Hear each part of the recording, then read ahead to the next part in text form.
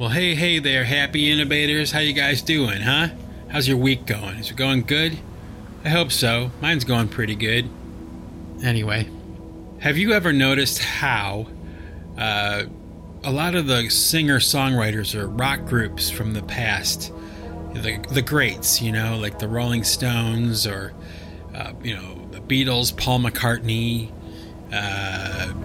U2, these bands that were fantastic, Fleetwood Mac, the greats, right? Did you ever notice how they had like this period of time in their careers where they were writing songs that were just absolutely timeless, like amazing pieces of art, really, lyrically, melodically, just think about all the famous songs that we all know. Like I said in the last podcast, the songs that we hear like at the grocery store, or the songs that we hear on the radio still, or, when we're at a sporting event or something. These artists have this moment in time when they're kind of really hitting their stride as songwriters, and they're making these albums that are just amazing, But then, as time goes by, as they get older, or, they become more successful, maybe too successful, maybe, right? They seemingly, at least to me, okay, it seems to me that they lose somehow the ability to continue to write great songs. And I'm not exactly sure why that happens. I'm not sure, but it is something that I think about quite often. I'll hear a song by U2 from The Unforgettable Fire, or the Joshua Tree, even like Achtung Baby, maybe all the way up to like the Pop album by U2. But like, they're a good example. Like, the new songs that U2 releases, they're not horrible. They're not fantastic and amazing either, though. And they're not, at least in my opinion, they don't seem to be,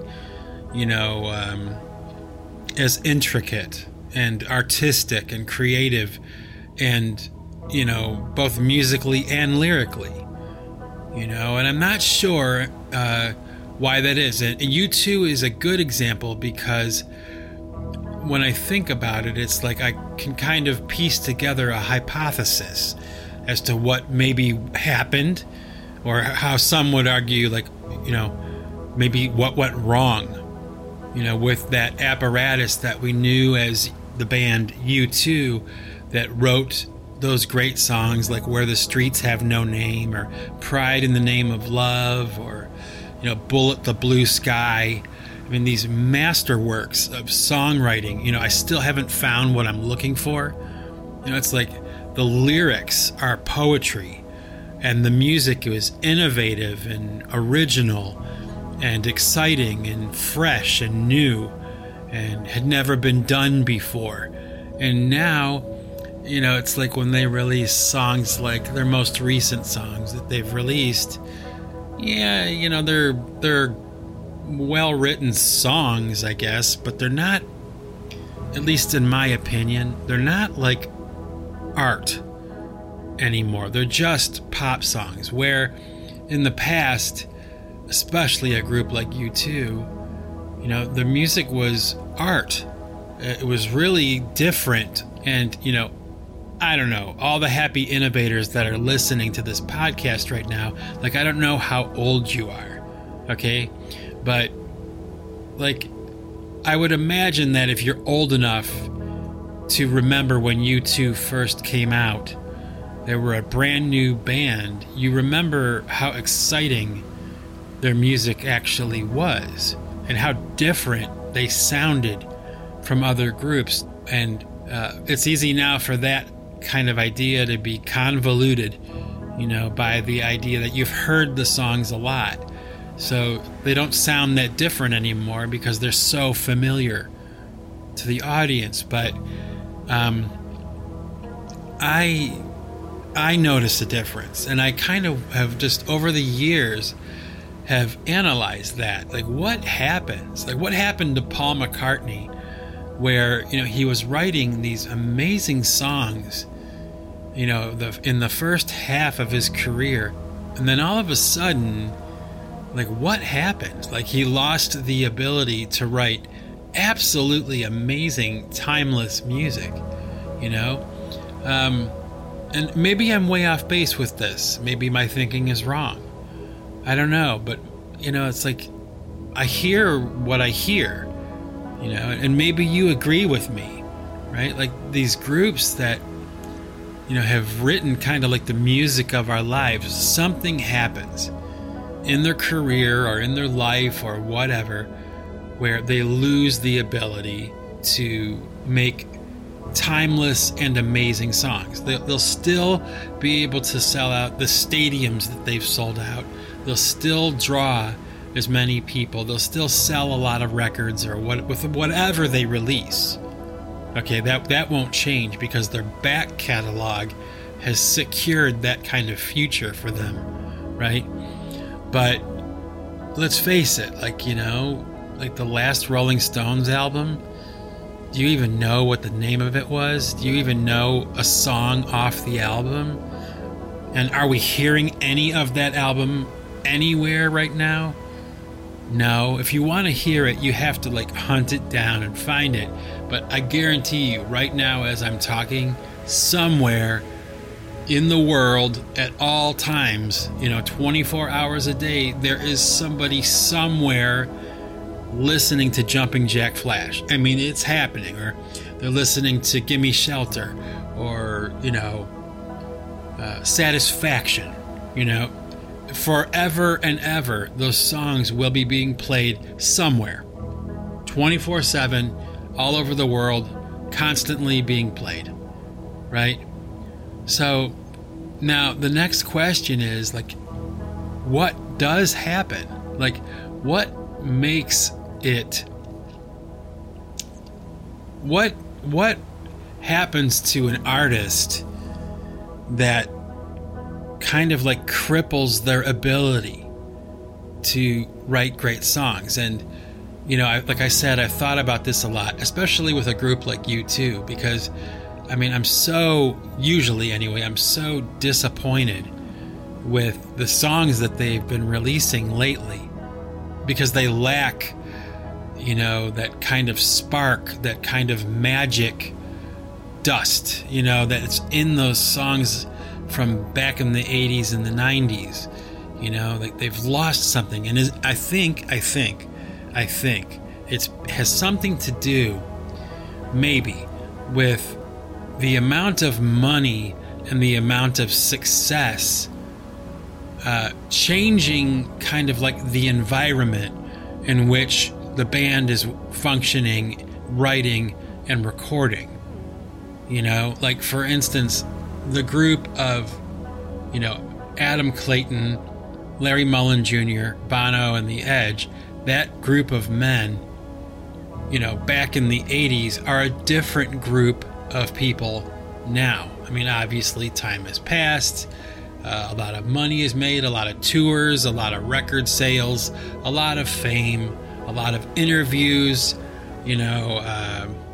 probably, multi-millionaires many times over. They want for nothing, and maybe they're not hungry anymore. They're not on fire anymore. They have nothing really to prove anymore. Maybe it's because, after decades of, fame and fortune, their perspective changes so much that, it alters their ability as artists to really be creative and to really connect with that magic something, maybe somehow they lose that. I don't know for sure. It's like a hypothesis in my mind, and you may disagree with me. You may think that U2's last album, I think it was called Innocence and Experience or something. Like their last album was their best album. But I don't think so. Like I'm a pretty big U2 fan. I have been for many, many years. And I've tried very hard to listen to their new albums and like to really like what they're doing. And I just can't. You know, like it's like this band that was once like a bonfire. You know, like every time they released a new album, it got better. You know, the songs were amazing. The guitar parts were innovative and amazing. The lyrics were poetry. The drumming was creative and clever. And of course, you know, Adam Clayton as a bass player, you know, will go down as one of the greatest bass players of all time in rock history.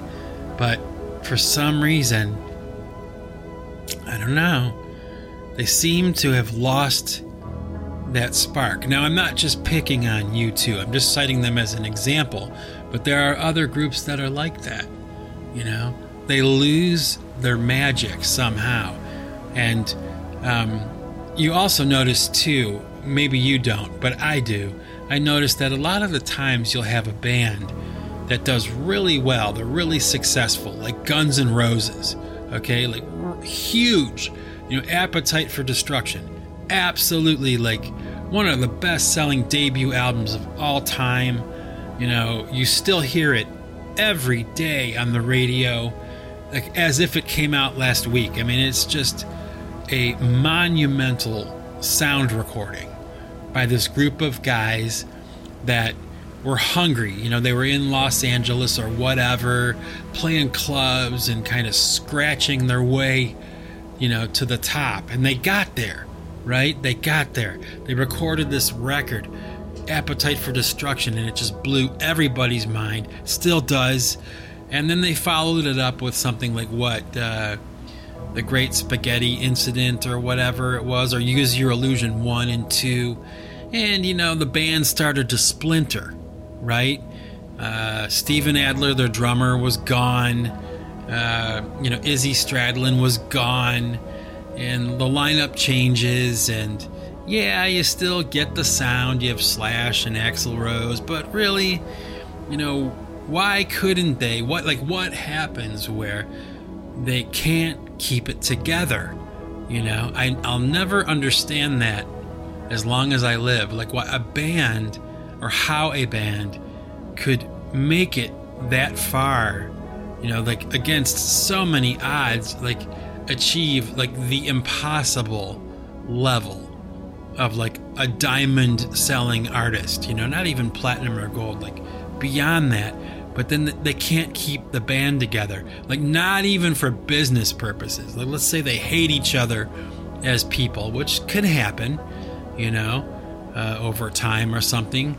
But you can't keep it together even on a business level, like where the relationships are strictly business, and you show up for the show at the stadium in your own bus and you don't talk to anybody. You just get on stage and you play Welcome to the Jungle again for the 5,000th time, right?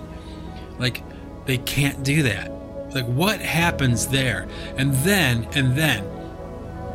like, what they do is, like, they'll reunite the band, like, with all the original members for one show or something, but there'll be one guy who's not there, you know, from the original lineup. Like, it'll be everybody except for one guy. And I always kind of wondered if that was like a legal issue, like there's some kind of thing that's written into their contract where, you know, if they are a band that exists with these members, here are the names of the people in the band that signed the contract.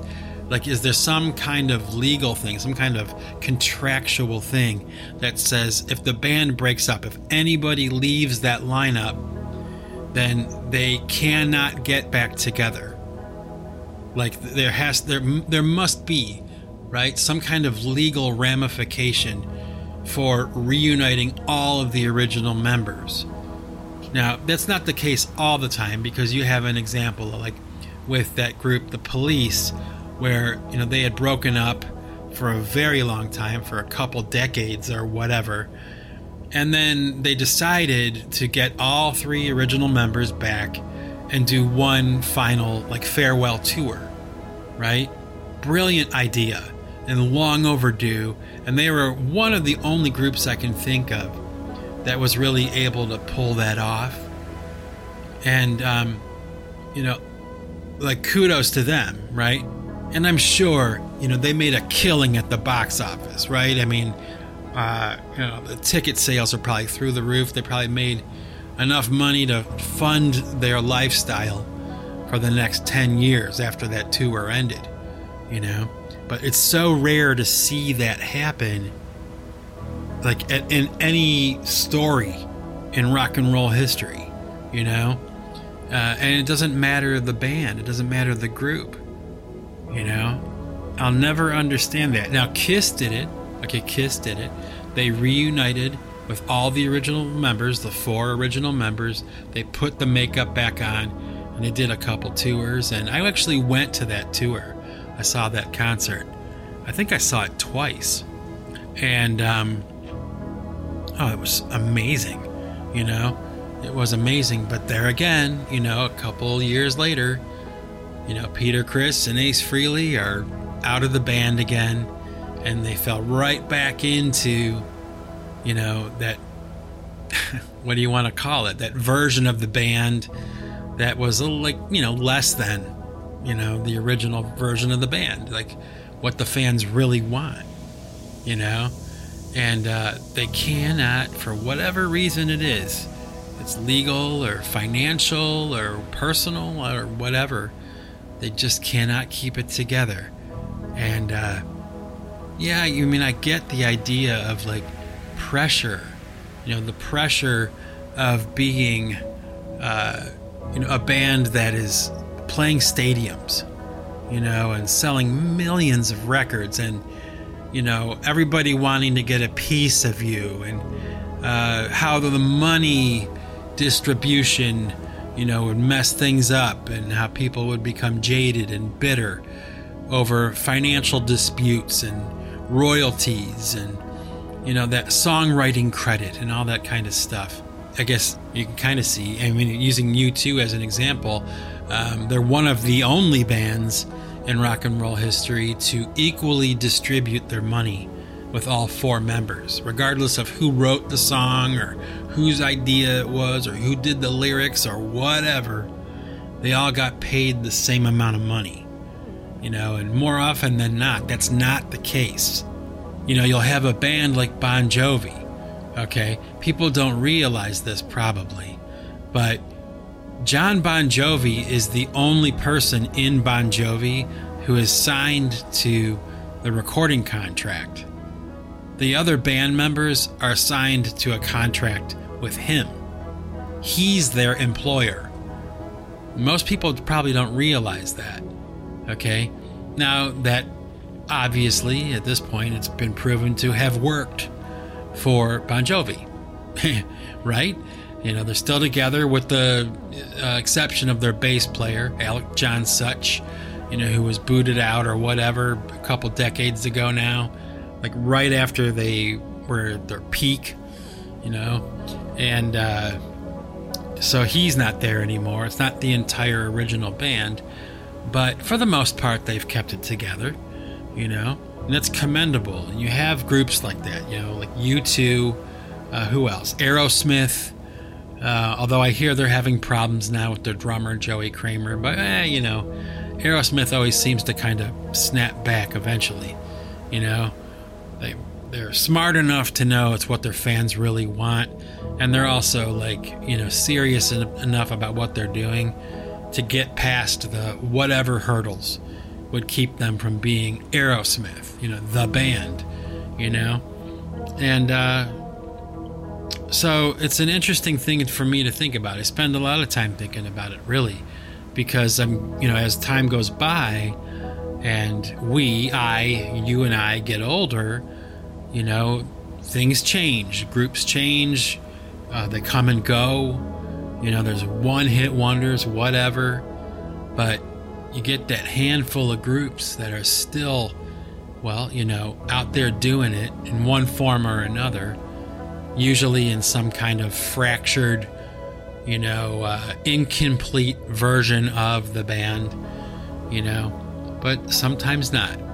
Sometimes the bands manage to keep it together, and they manage to keep writing great songs. I can't personally think of any groups offhand that have been around for maybe 30 or 40 years that are still writing absolutely stellar songs, or having amazing concerts,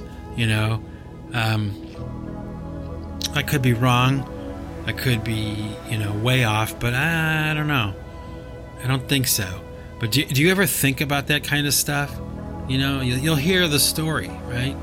You'll hear the story of the band you love, their bass player quit. He didn't want to do it anymore. And now the next time you go to see this band that you love, it'll be an incomplete version of the band. Actually,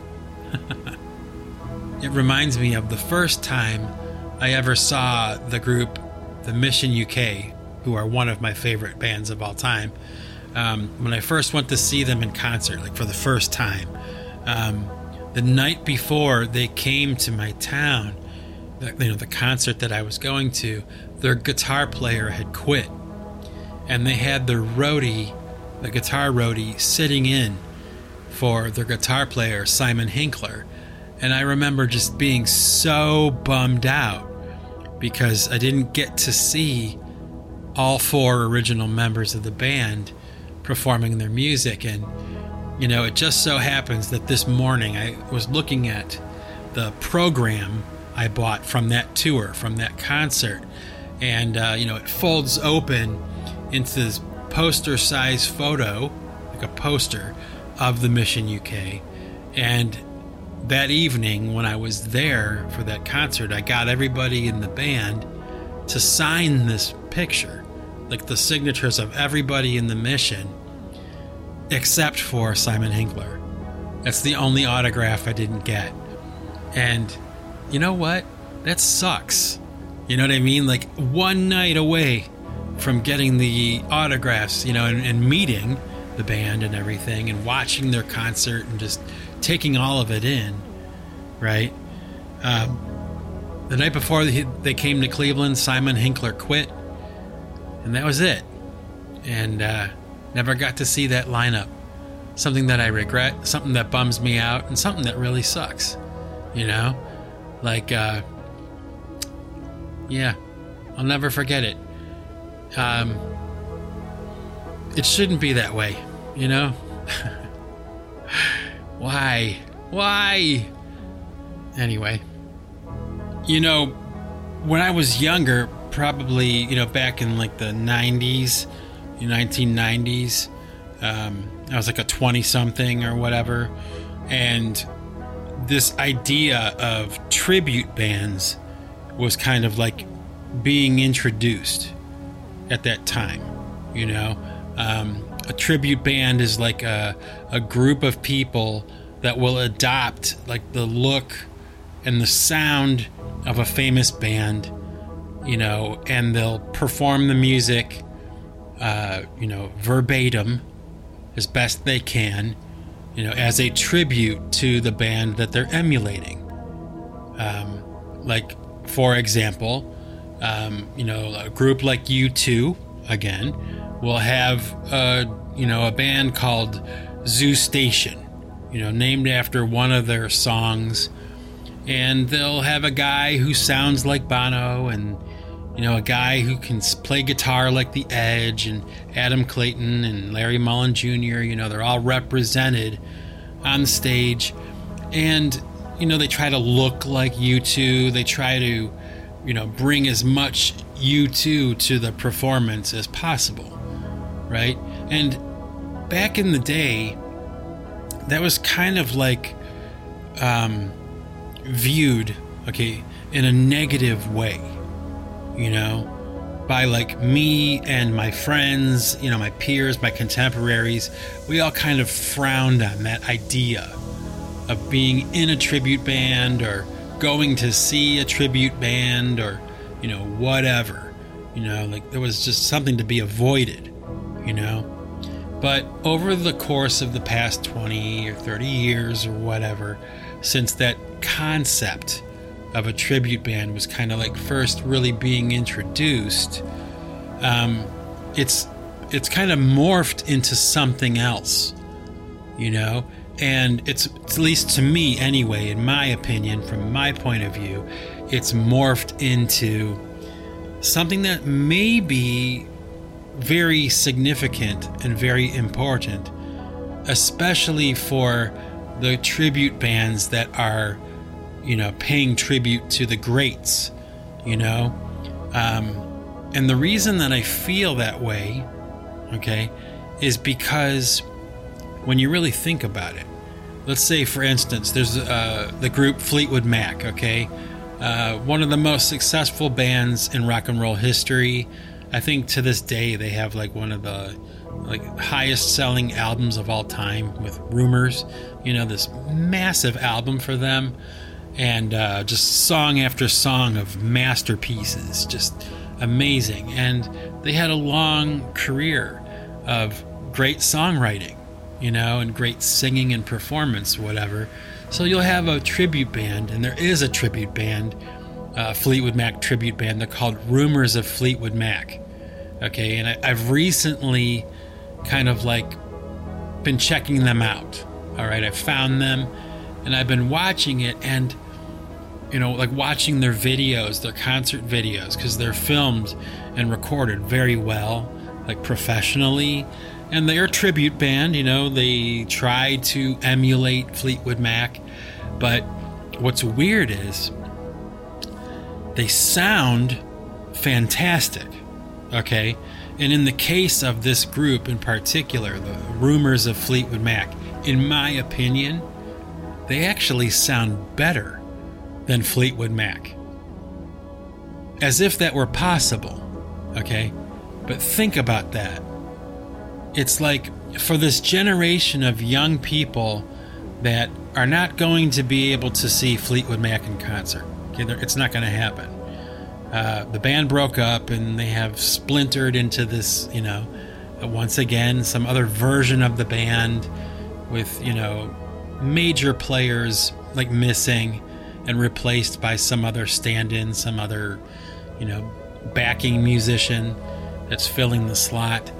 But this group, Rumors of Fleetwood Mac, is a very good example of how a group of people can preserve the essence of Fleetwood Mac. Because, when you really think about it, the songs by Fleetwood Mac, okay, we're using them as an example, only as an example. There's many, many other groups that I could, drop in here, but we'll use Fleetwood Mac for this purpose. They, let's say they get older, they're not able to sing and perform the way they used to, back in the 70s and the 80s, and we're talking 30, 40 years ago. Now they're older, their bodies have changed, their voices have changed, their ability to play, they have arthritis now, a whole host of things that could change. And so you have this younger group of people that are kind of picking up the mantle of a group like Fleetwood Mac, and they're playing those songs that really, when you think about it, have transcended even the people that have written the songs. Like that song Sarah by Fleetwood Mac is bigger than Fleetwood Mac. It's bigger than Stevie Nicks or Mick Fleetwood or Christine McVie, or it's bigger than them even. The song will live long after the members of Fleetwood Mac are no longer here. So, in a way, doesn't it become, in some strange way, important to have a group of people that have adopted the mantle of Fleetwood Mac, and they are performing these songs live in a live setting for people to enjoy, an evening out to hear those songs, being played live, coming through a PA system in an arena and loud and, with the audience and, the whole feeling and tribal aspect that comes along with, playing a live concert or being at a live performance, watching that happen. It's so interesting to me. It's like, it becomes like it becomes in a way like a time capsule, like a way of continuing that experience long after the original members are no longer included or involved in the concert or in the process or in the project. They're not even here anymore, but their songs live on, the music lives on vicariously through these younger people that were so taken with their music that they decided to honor it and pay tribute to it by mimicking it, repeating it, performing it verbatim as best they can, right?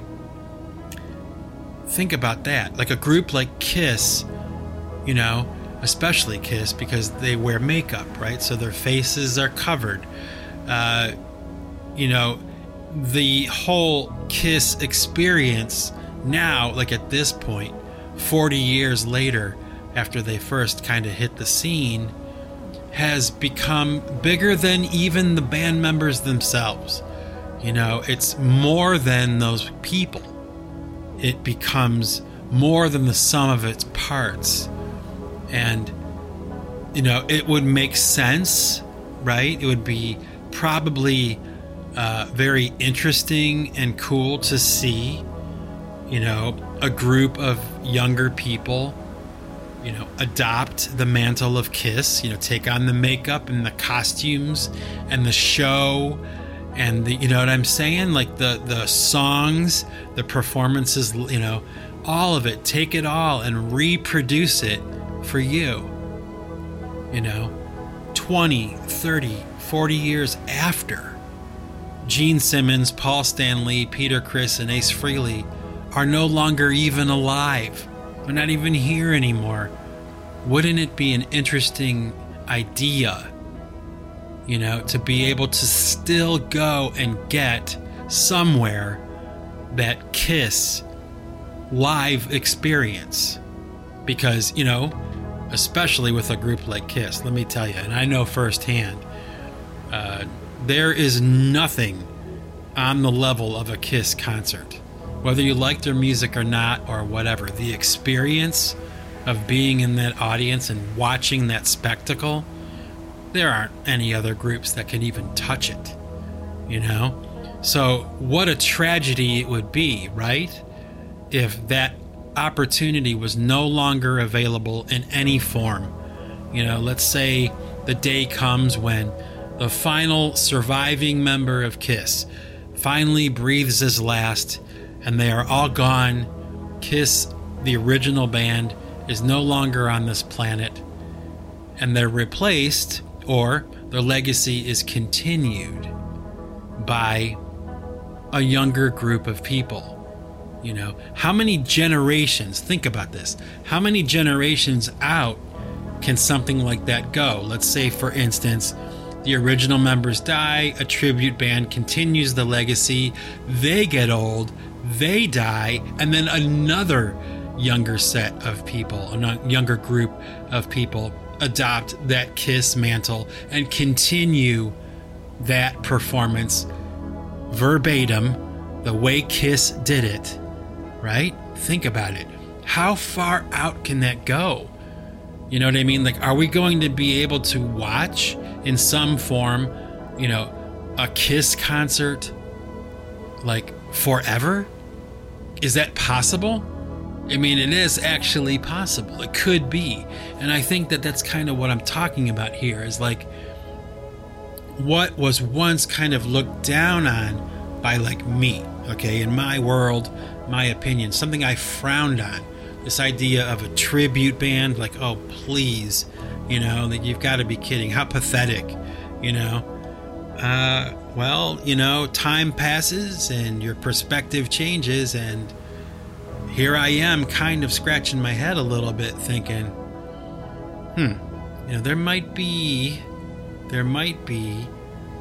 something very interesting happening here,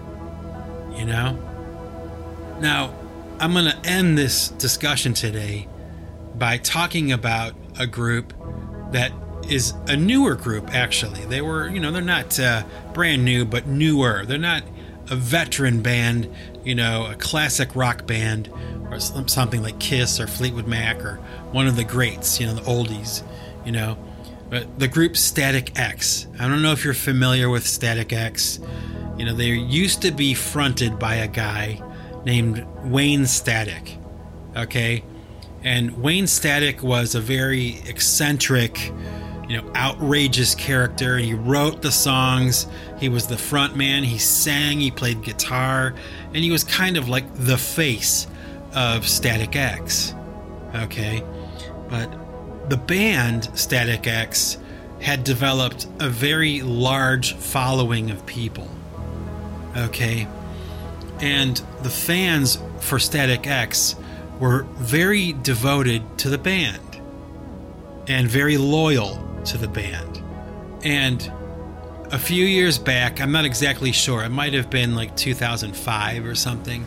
I should have written down the exact date, but not too long ago, Wayne Static, the lead singer of Static X, accidentally overdosed and he died. Okay? Now, in the past, okay, naturally that would have meant the end of Static X. Okay? But that's not the case. That's not what happened. And this is so interesting to me and so cool. Check this out. By popular demand, okay, like from the audience members, from the fans of Static X, and from the band that was left behind, there was this outcry, like a demand for them to kind of continue somehow. And if you ask me, okay, what they came up with as the solution to this problem was a masterstroke, okay? And something that all other musicians, all other bands should take note of and should watch with great intensity, because it's very interesting. Now, what they did was they came up with the idea that because Wayne Static's appearance, his physical appearance, was so outrageous, like he had this hair that went straight up like a paintbrush, like off his head, and spiked, and he had a long goatee. I mean, he had a very honed, coiffed, specific look, a specific appearance that if you were to wear a costume that looked like that, people would say, you look like Wayne Static, okay? Like identifiable. Well, they decided to find somebody who could sing the songs and play guitar as good as Wayne Static. And then they made like this mask and this costume that was kind of like an artistic, futuristic stretch of the Wayne Static look, like what he looked like a costume that could be put on by this person and he could emulate Wayne Static. And what's interesting is, like, that was good enough for the audience. Like, they wanted it. And so did the band. And so they did that. And they continued to go. I mean, they're still a band. They're still touring. As far as I know, I think they're going to still be releasing records. And it's so fascinating that that could happen. Maybe not to you, okay? But to me, it is. Like all musicians take note. Like, that is a very clever and artistic and interesting solution to a problem like that, and maybe, like, if you were to do something like that with another group that lost their front man, like Stone Temple Pilots or The Doors, these groups that lost their front man, it wouldn't work as well, because Wayne Static had such a, distinct look and style. He was almost like a walking, breathing cartoon character. And I would imagine that probably made it easier to make that transition. But think about that, like when you go see Static X now, what you're getting is the audience and the band together paying tribute to this character that is no longer here. Isn't that interesting and fascinating? And very clever and very creative, It's not quite the same as like a situation like with Stone Temple Pilots where their lead singer died and they replaced him with another guy who kind of looks like their old singer. He kind of sounds like him, Or Alice in Chains, they lost Lane Staley, so they get a guy who can sing the parts. Doesn't look anything like Lane Staley, by the way, but he can sing the parts, and like that's good enough for the audience. Like they can still go and hear, We Die Young, and they can still go and hear Wood and, Rooster, all the songs they like by Alice in Chains. They could still go and hear them live, still get that live experience, but yeah, it's not quite the same.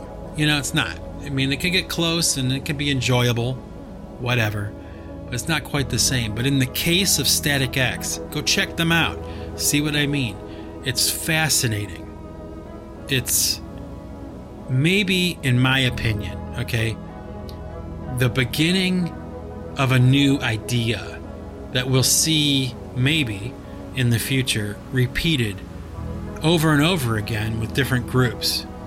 I would imagine that will probably be the case. Like a version of a tribute to the original member that died, but done out of tribute by the band and the audience together. The people who came together around that music and enjoyed it enough to demand that it not end, even though the front man, main songwriter, is no longer in the band, no longer alive even. Think about it. Pretty cool, pretty amazing, and it's a reality in the world that we live in. So check it out. See if you agree with me or not. And with that, my happy innovators, I'm going to let you go right now. I have a lot of work to do. I'm a little bit tired today, actually. So until next time, remember, folks, if you want to keep what you've got to give it away. Take it easy, everybody.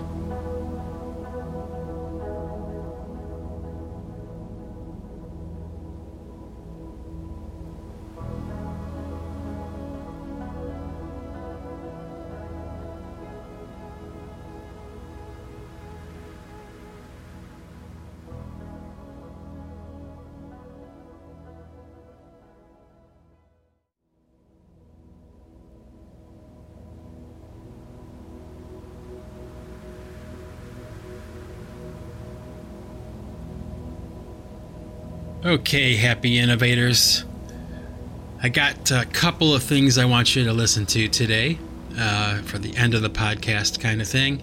The first thing I'm going to share with you today is a song that I wrote a long time ago called Dream On. And, my wife and I were just talking about this song earlier today.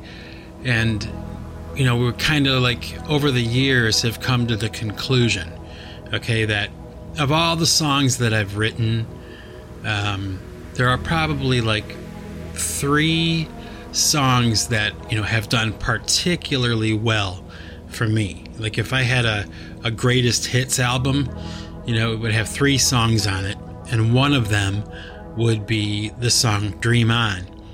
And so I figured it would be kind of cool maybe to share it with you today. I'm not sure if I've shared it before at the end of a podcast, but I suppose it doesn't really matter, right? I mean, you don't mind a repeat performance, right? So first up, I'll give you the song Dream On. And I wrote it a long time ago, probably back in like the year 2000, maybe. It was one of my first that I wrote on my Tascam 4-track cassette recorder.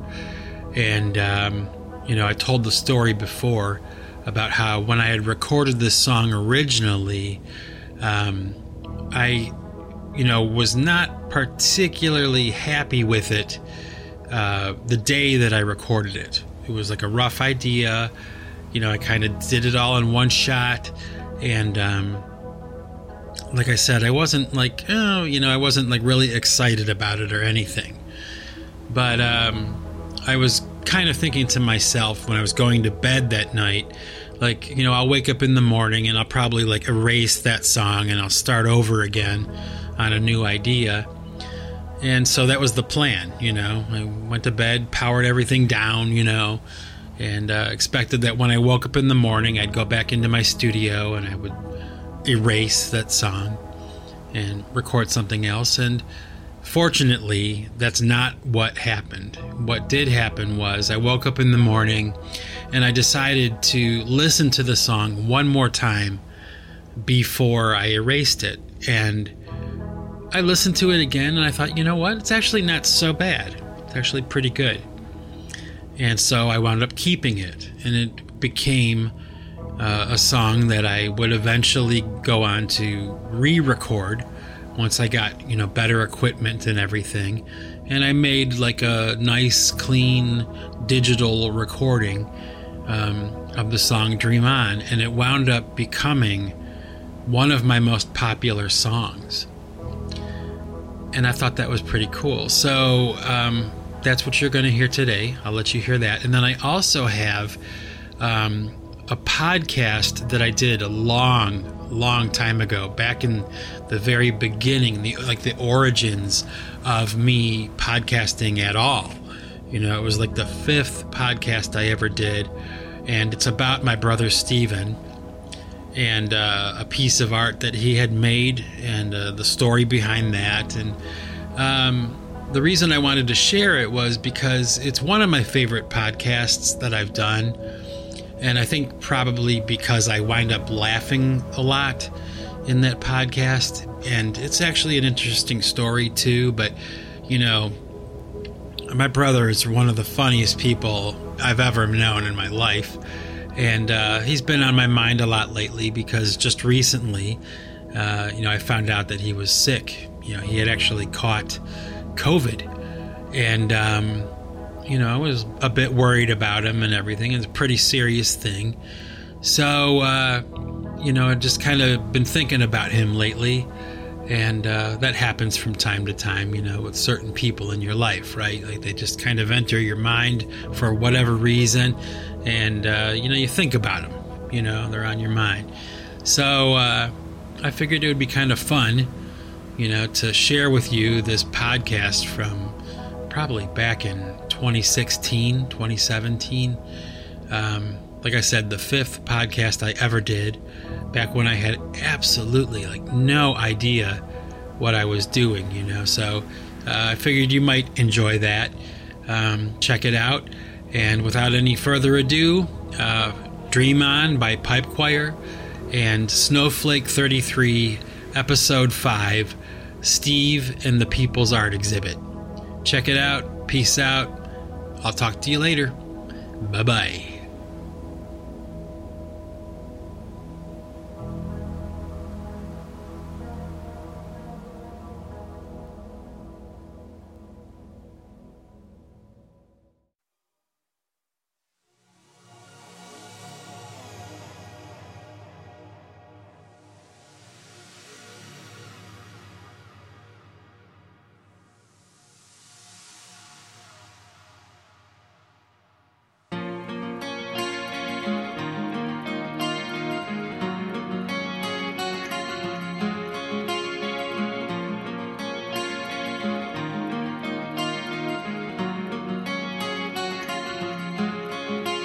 Is everybody in?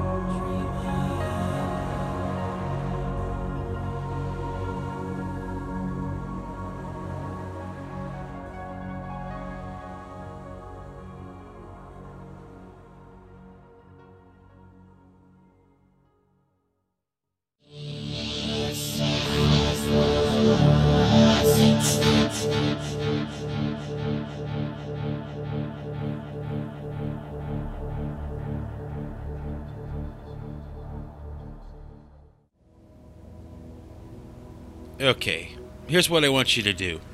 If you're listening to this, do me a favor. Just close your eyes for a moment and think of the funniest person in your life who makes you laugh harder than anyone else does. Got it? Are you laughing yet? Good. Now, when I do that, I think of one person, and that's my brother Steve. I have 4 brothers, 2 older and 1 younger. The oldest is David. The second oldest is Stephen, the star of the show today. Then there's me, Michael, and I have a little brother named Daniel. And they're all very talented, great, generous guys. But Stephen is different from anybody else that I know.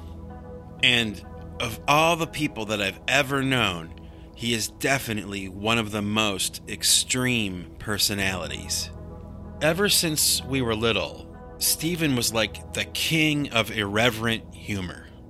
He was always drawing humor from sarcastic and inappropriate subject matter. But no matter how crass his comments were,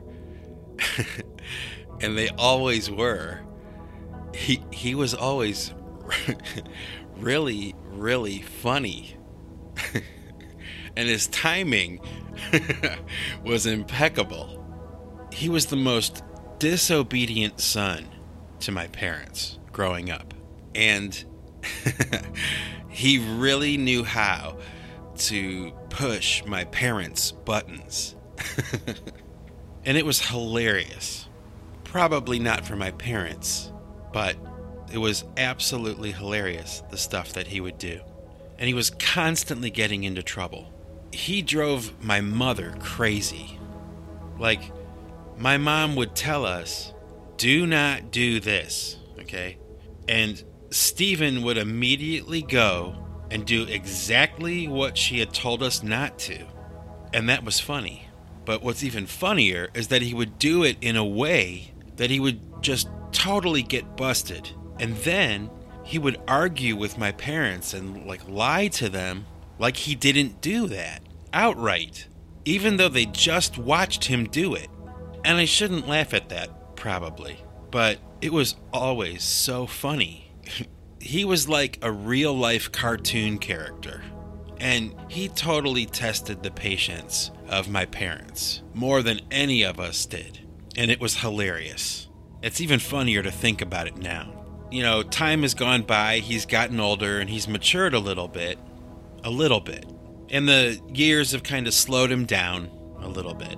He still has that streak of irreverent humor that just cracks everybody up every time we're around him.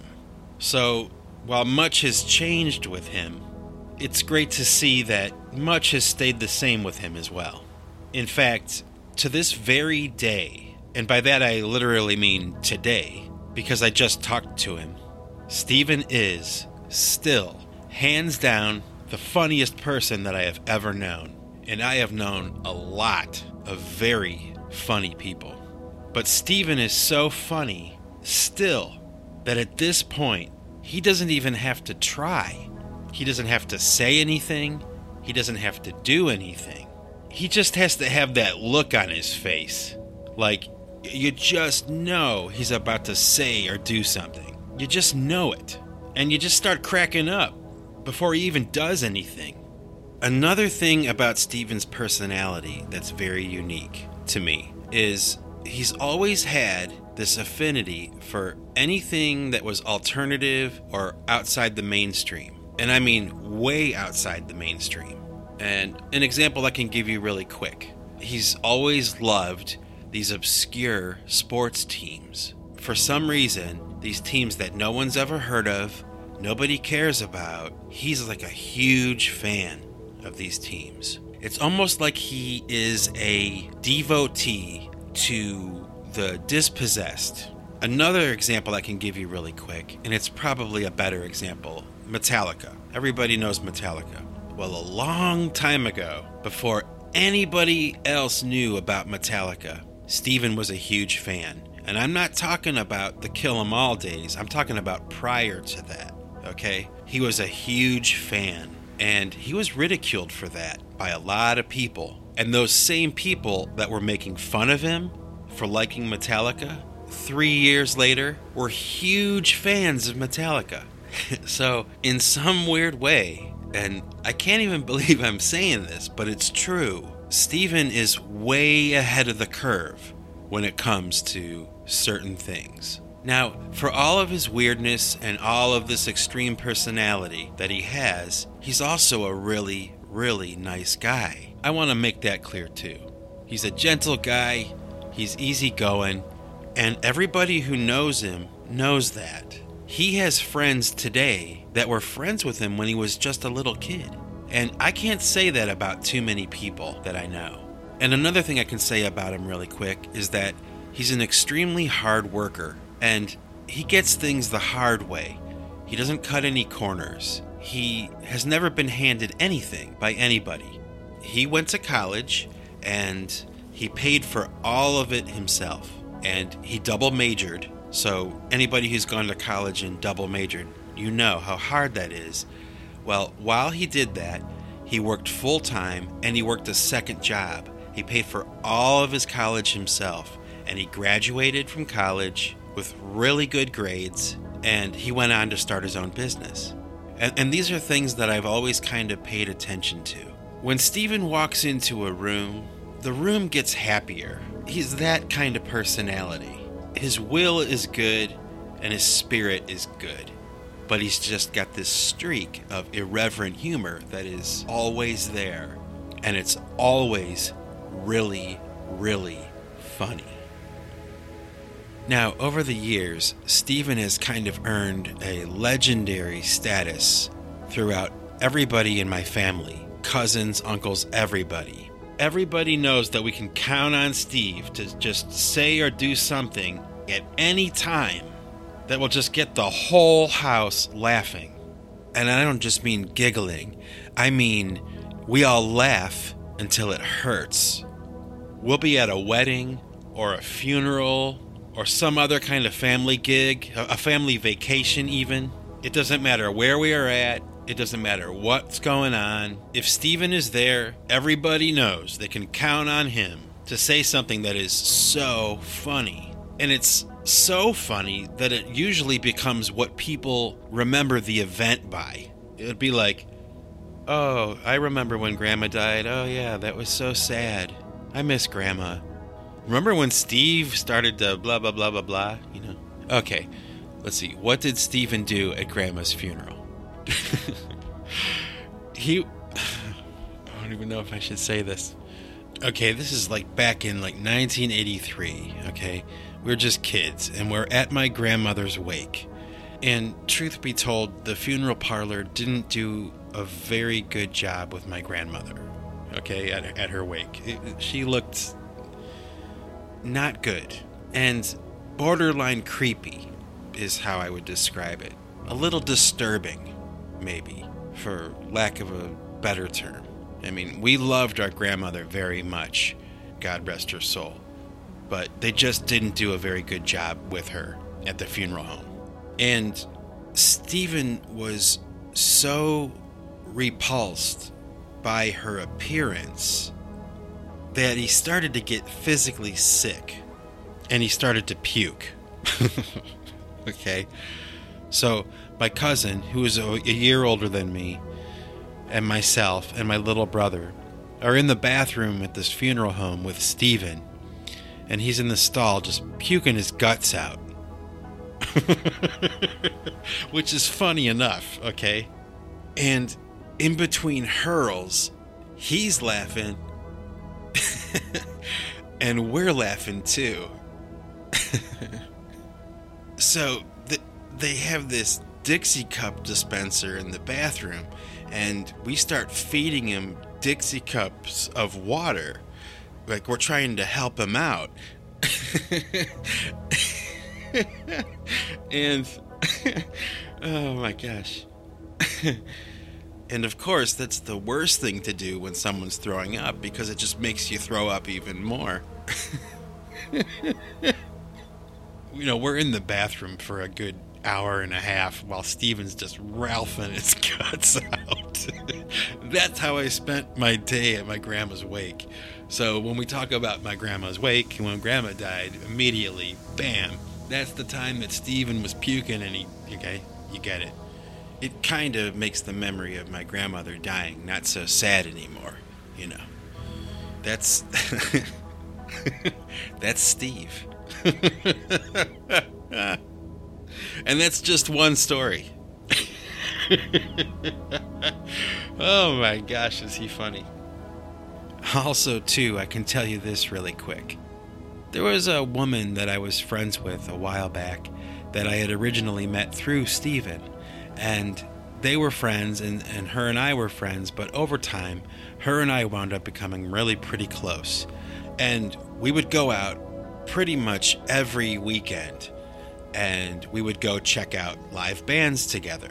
She owned a music magazine, and she was a music critic, so she always had free tickets for concerts and stuff, and she would always ask me to go. So we would go, and after the show was over, we would go get something to eat, and we would kind of review the show and talk about what stood out and those kinds of things. But after we got done talking about the band that we just saw, she'd always be like, "Oh, tell me a Steve story." So I started to unearth all these old stories about Steven, things that I had kind of forgotten, but they were just so funny, just one story after another about this guy. And she just laughed her ass off. I mean, she would be like, "Oh, tell me the one about the time he did this, and we would just both laugh our asses off, That's how funny Steven is. I mean, people just love this guy. And as funny as he is and as goofy as he is, I mean, there's this part of him that when he sets his mind to something, he gets what he wants. And that's from when we were kids up until this very day. Nothing ever fell into his lap, except for the story that I'm about to tell you right now. And this is where it gets interesting. So, back in the fall of 1990, November of 1990, I was at my brother Dave's house, my oldest brother. I was at his house babysitting his kids for him and my sister-in-law, and they came home and the TV was on, and the news came on, and there was this guy who was on the TV back then. He was kind of a local celebrity in Cleveland.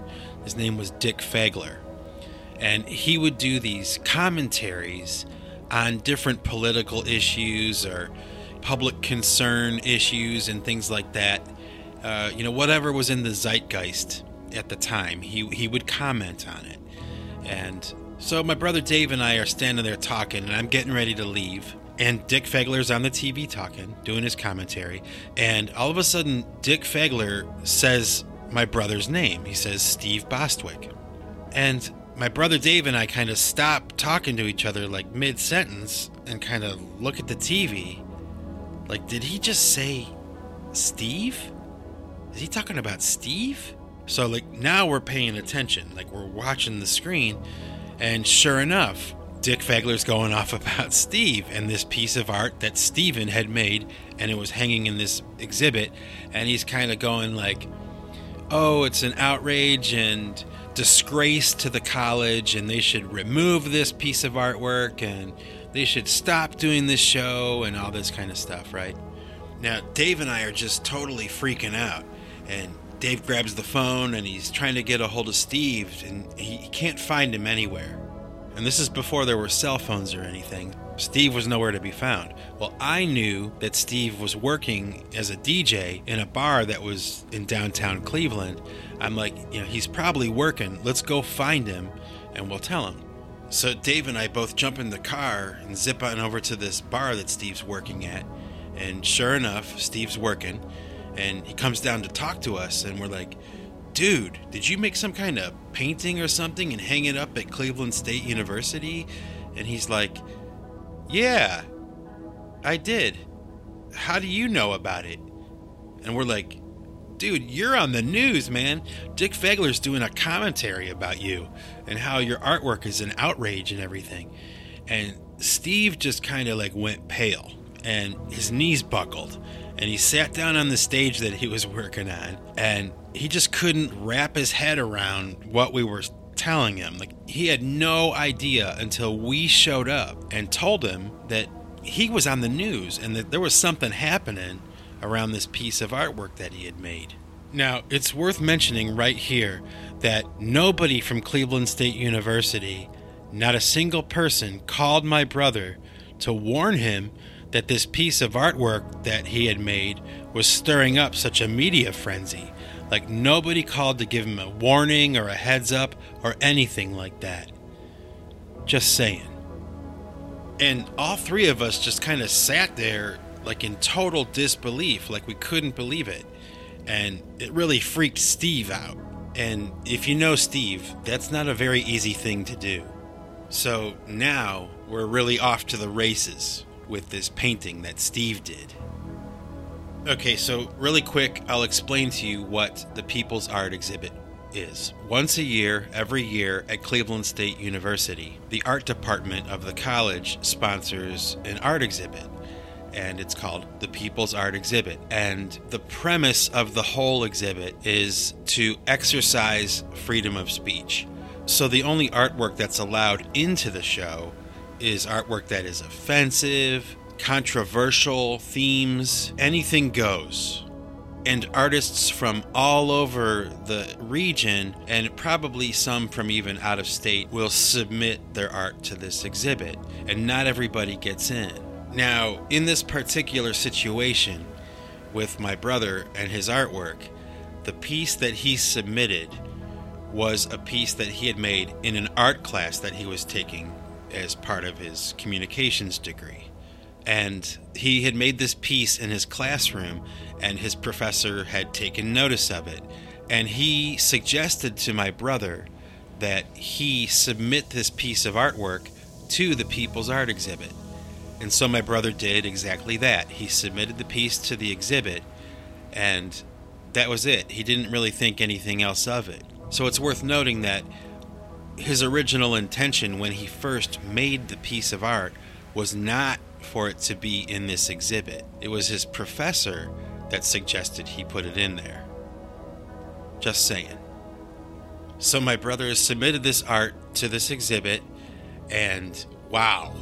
I mean, he just got so much more than he bargained for. And the news of this spread almost immediately nationwide. The Associated Press picked up the story, and it was coast to coast. It might have even been international. I'm not sure. But it was a pretty big controversy in the art world at that time. And it was all swirling around my brother. And now he was being compared to, like, Robert Mapplethorpe. My brother Steve was being compared to Robert Mapplethorpe. So if that puts it into perspective for you, I mean, and you also have to kind of consider, at least for a moment, that out of all of the artists that submitted pieces to this show, my brother makes the piece that's so controversial that it makes the national wire. So just think about that for a minute. All these other artists, probably 200 artists, maybe more, from all over the place, submitting the most controversial work that they can muster up. And my brother unwittingly makes a piece that's so controversial that it makes the national wire. Amazing. Absolutely amazing. That's the upside to the story. But the reality and the downside to the story is this. Throughout this whole period, when this whole situation is going on, my brother Dave and I are kind of like his bodyguards, okay? We're kind of watching his back for him, okay? And there were reporters everywhere. It was insanity. And he was getting death threats. He was getting lawsuit threats. The college was threatening to remove him from the college if he didn't take it down. So my oldest brother and I were, in essence, kind of living it out vicariously through my brother. We were on the ground with him the whole time. And The next thing that I can remember is that one day we were at the gallery and these reporters showed up and they interviewed my brother Steve, my brother David, my girlfriend at the time, and they interviewed me. And I was really just trying to do my best to defend my brother and his position, even though I almost totally disagreed with him. I didn't like the piece of artwork. It wasn't even something that I thought was good on a technical level. And I was just trying my best in a very blunk-headed, 21-year-old intellect kind of way to defend my brother. I wasn't going to throw my brother under the bus. I mean, I just wasn't going to do it. And I remember going home that night and watching myself on the news and just like, damn, not good. Not good. And that was really weird. A weird experience because the media people were not objective. And they were like animals. Just no respect or concern or anything like that. And my brother Steve was really overwhelmed. And truth be told, I think he was scared because it was really a lot bigger than he imagined it would be. And he really had a tiger by the tail. It wasn't fun. It wasn't exciting or anything like that. It was scary. It was the real deal. Now, my brother, in the heat of all of this craziness and under the threats of death and violence and lawsuits, finally caved in and took his piece of artwork down because the pressure was just crazy and he regretted it. I think he regretted backing down. He tried to put the piece back up, but the policy of the exhibit was if you take your art down, you can't put it back up. So that was it for the 1990 Steve Bostwick People's Art Exhibit experience. It ended on that level. It didn't end on the personal level. So he still had a lot of fallout from having gone through it in the first place. I mean, there were still threats, and friends of his were turning their backs on him, and even family members were turning their backs on him. I, of course, didn't, and I remained loyal to my brother, and I always will. Now, as if this story weren't crazy enough and amazing enough already, fast forward to the People's Art Exhibit 1992. Same professor talks to my brother and suggests that he try again. Now, if you know my brother, this is a huge, huge mistake because now you're giving him creative license to go as far as he possibly can. And that's a huge mistake with my brother because he'll go further than anybody else. He's already proven that, but apparently he's a glutton for punishment.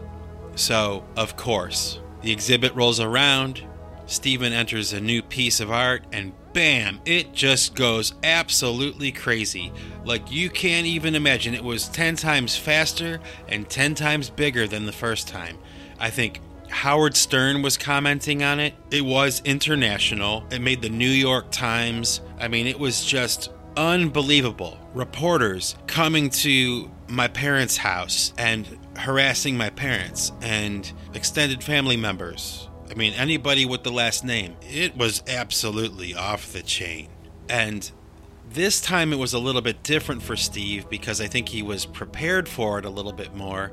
I think he was a little pissed off that he had taken the original artwork down back in 1990, and he kind of wanted to make it right with himself. Like he was going to do it and leave it up, and that's it, come what may. And wow, it was just 10 times worse than the first time.